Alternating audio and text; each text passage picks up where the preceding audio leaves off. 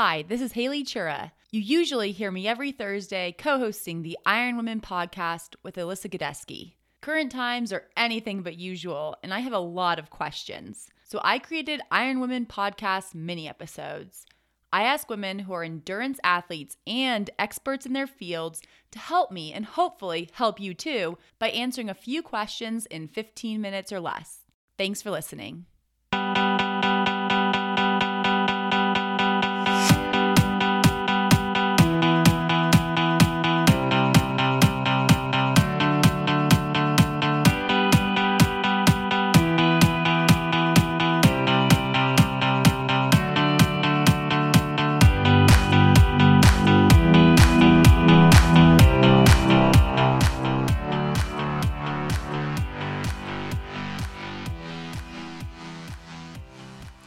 Hi everyone, today I'm here with another conversation with a retired professional triathlete, Ironman champion, and medical doctor. But today's interview is a little bit different because I'm talking with Dr. Tamsin Lewis, not about her medical experience, but rather about her experience as a patient after falling ill with the COVID-19 coronavirus. Tamsin works as a doctor in the UK and first started feeling viral symptoms on March 14th. She talks us through the past 3 weeks of her life, including where she is in her recovery, and gives us some cautionary advice specifically for endurance athletes. As always, thank you to the Iron Women podcast sponsors, Zelio Skincare, Noon Hydration, and Form Swim Goggles, as well as our Live Feisty Patreon community. You can find all website links and discount codes in our show notes or at ironwomenpodcast.com. Now, here is my conversation with Dr. Tamsin Lewis. Hi, Tamsin. Welcome to the Iron Women podcast. Hi, nice to be here. Maybe not so nice circumstances, but hopefully we can spin a silver lining on it. We are very thankful that you're here, even under these circumstances, just to help us learn a little bit. But in case our listeners aren't familiar with you, can you give us a little description of your background, both as a professional and as an athlete? Okay, yeah, I haven't been in the triathlon world probably since 2014-15 now, but my background was as a professional athlete for, I think, 5 years eventually. I trained with Brett Sutton and that team with Jody Swallow, Kanema, and Nicholas Spirig back in the day. That was like 2009 to 2011. Yeah, so I had a relatively short-lived triathlon career. I took it up quite late. It changed my life. I loved it. Culminated in winning Ironman UK in 2015, going back now. And then I got pregnant with my now 5-year-old daughter. I'm a medical doctor. I trained at King's College in London. I now specialise in lifestyle and preventative medicine. Yeah, so those are the key points, I think. And I know you reached out today because you'd read a few things on social media. I've had diagnosed COVID-19 myself. I'm on day 21 now, 3 weeks since I first started having symptoms. And I know you wanted to kind of go through some questions and see how my experience can impact some of your listeners. Right. You are in this very unique position for us in the endurance sports community that you're an Ironman champion, you're a medical doctor, and you are currently recovering from COVID-19. You work as a doctor. Do you think you were exposed to the virus through your work? Yes, for sure. I think I was exposed on multiple levels from my work.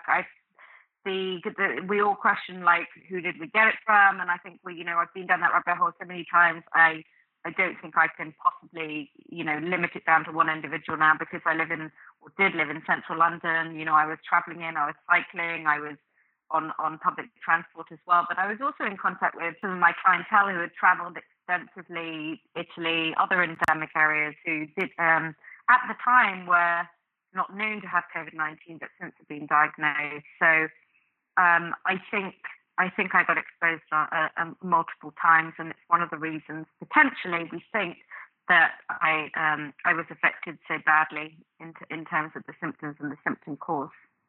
And you mentioned you're on day 21 now. How long were you feeling sick before you knew the culprit was COVID-19 or even thought to test for COVID-19?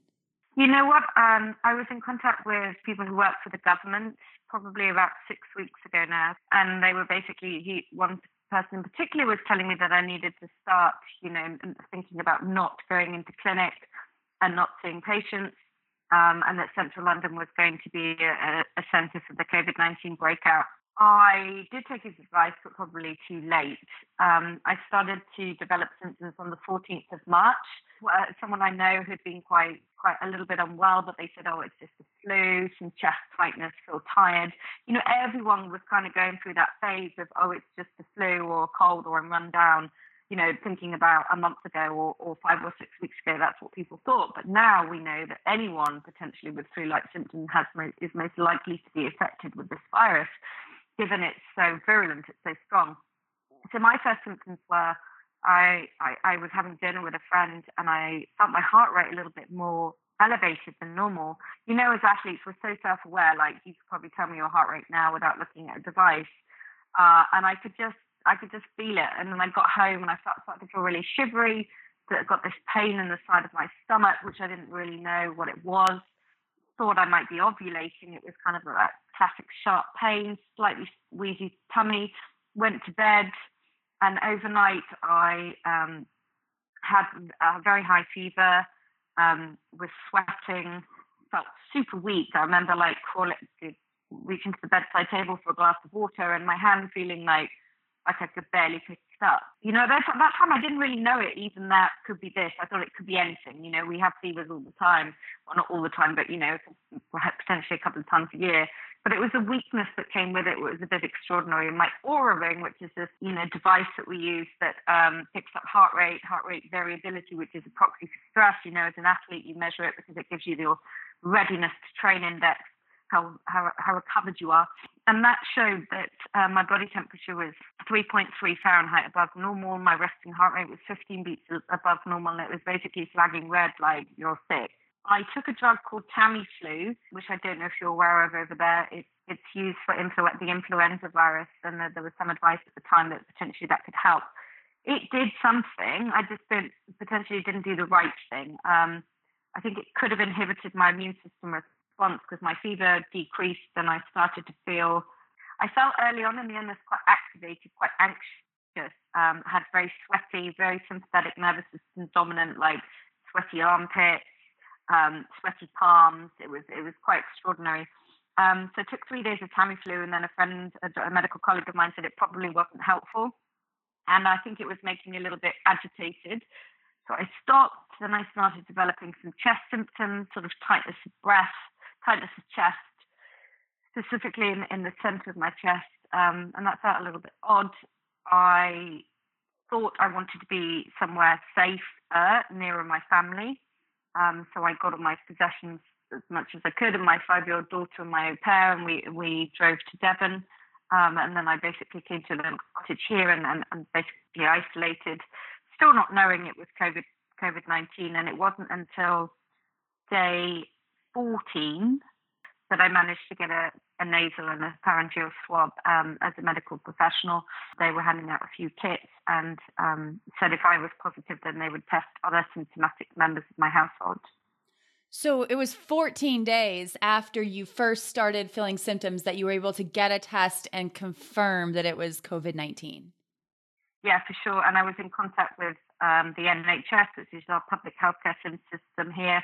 Everything had to be funneled through that. I rang them 3 or 4 times, once in the middle of the night at 3 a.m. because I literally felt that I couldn't breathe, and that was a scary feeling. Teasing apart, as I said on my Instagram post, like what is anxiety and what is tightness of chest is difficult, even as a medic, when you can kind of rationalize it. Then it helps to get a blood oxygen device that you put on your finger that measures your blood oxygen saturation. It's a very cheap little thing, because then you can sort of objectify how bad this shortness of breath is. Yeah, so it was quite a while. But, everyone I spoke to was like, well, we don't have access to tests, but you have all the symptoms, you have it. Did you ever consider going to the hospital?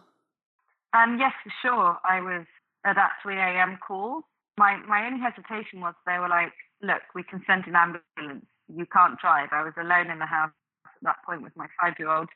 And I was very conscious about the effect, an ambulance coming would have on her mental state. Plus, I was in no fit state to drive, so I kind of just sucked it up. But there were a few times when I was very close to asking for an ambulance to be called, because there wasn't another adult in the house with me that could drive. There was my au pair, and that was it. So it was tough. And there was one particular moment, and there are a few articles that are circulating online now from the research. It was day 7, and I remember it clearly. I developed this pain in my hip flexors and my pelvis that was so excruciating. It was like a burning sort of deep muscle pain, and I literally couldn't turn in the bed without it being painful. We now know that is a sign that you have a particularly severe form of COVID-19. So I think if anyone potentially had less healthy lungs than I do, because I don't have any pre-existing conditions, for sure they would have been in hospital. So I called the medics on that day 7, when I developed this extreme pain where I literally felt like my body was going to fall apart if I stood up. It was extraordinary. And they prescribed a painkiller, and I basically took that and tried to sleep. I also started on some other medication then as well on their advice, although a little bit touch and go of whether it worked or not. There was an antibiotic and this antimalarial drug called hydroxychloroquine, which I took for a few days too, but couldn't tolerate the side effects. You mentioned your 5-year-old daughter. Was she with you during your illness and recovery? And how is she doing? Yeah, she's here, and she's been here the whole time. We've isolated together. We've got not really any other option. Her dad is not here. She's been absolutely fine. Children are so resilient. I think she had one night of having a high temperature and a little bit of a cough, but nothing that she hasn't experienced through being at nursery, previously. So, it's the most difficult thing has been trying to entertain her and trying not to get her to worry, because, she understands that London's been shut down. We've come to Devon, which is basically in the country in the middle of nowhere. And, life has changed, and she can't see her daddy because he's in isolation. She can't see her nanny. And so there's quite a lot of anxiety around that. And there's no brothers and sisters here. But, children are incredibly resilient if you love them and you show them that you're going to be all right. But, there's been times that she can't understand why I'm in bed and she's needing to bring me some tea, It's difficult. But from a physical perspective, and a lot of people ask me that, my experience as a medic and as someone personally is that children, they just bounce back very quickly. They get very mild symptoms. In your Instagram post, you did mention things like too much exercise, too much work, not enough sleep, and using stimulants like caffeine to keep yourself going as a potential culprit to why you got so sick and actually a hindrance to your recovery as well. Do you feel like your experience should be a cautionary tale for your fellow endurance athletes?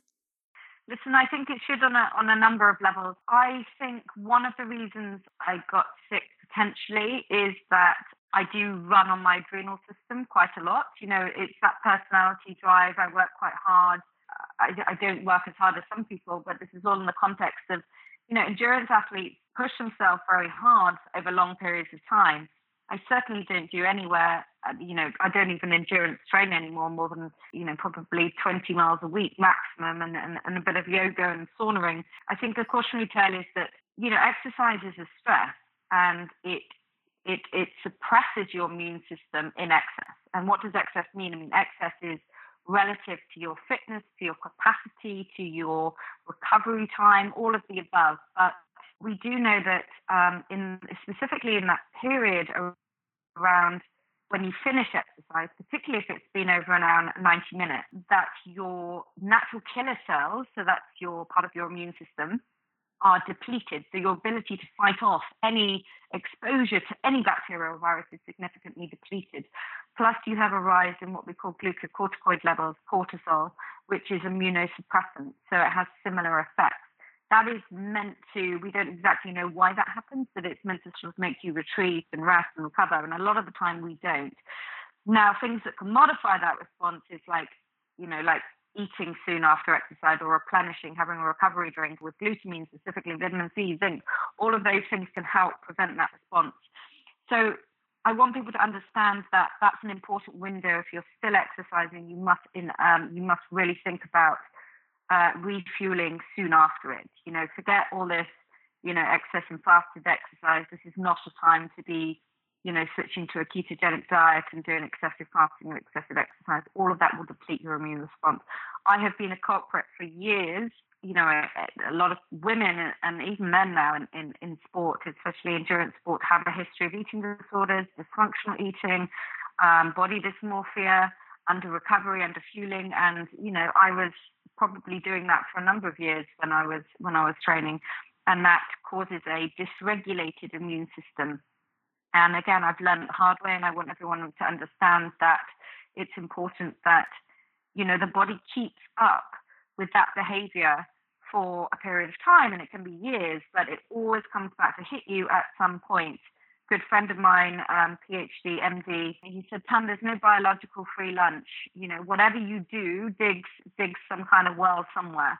And unless you replete that, that there's going to be a consequence at some point.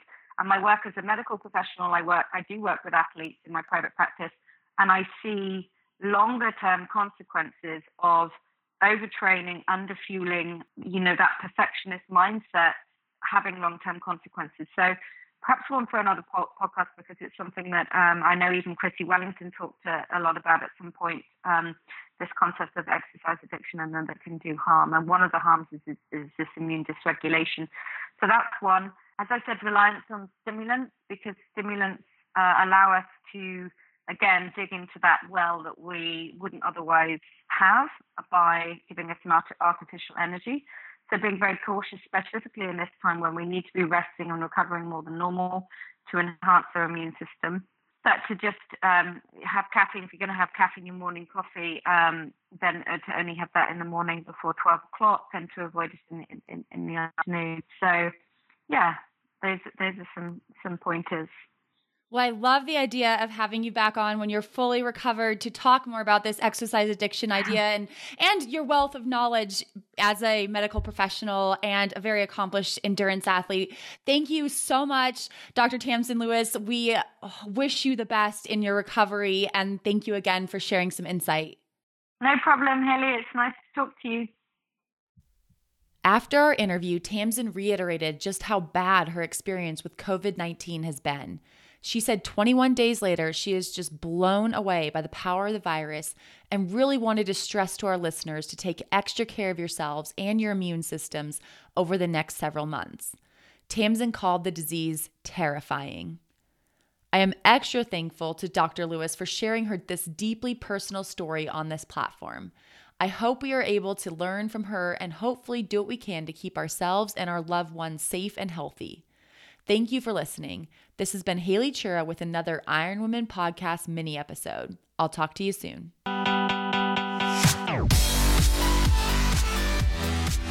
Thanks for listening to this podcast. Please subscribe, like, and comment on iTunes. My favorite podcast hosts are Alyssa Godesky and Haley Chura. My favorite editor is Aaron Hamilton. The Iron Women podcast is a Live Feisty Media production.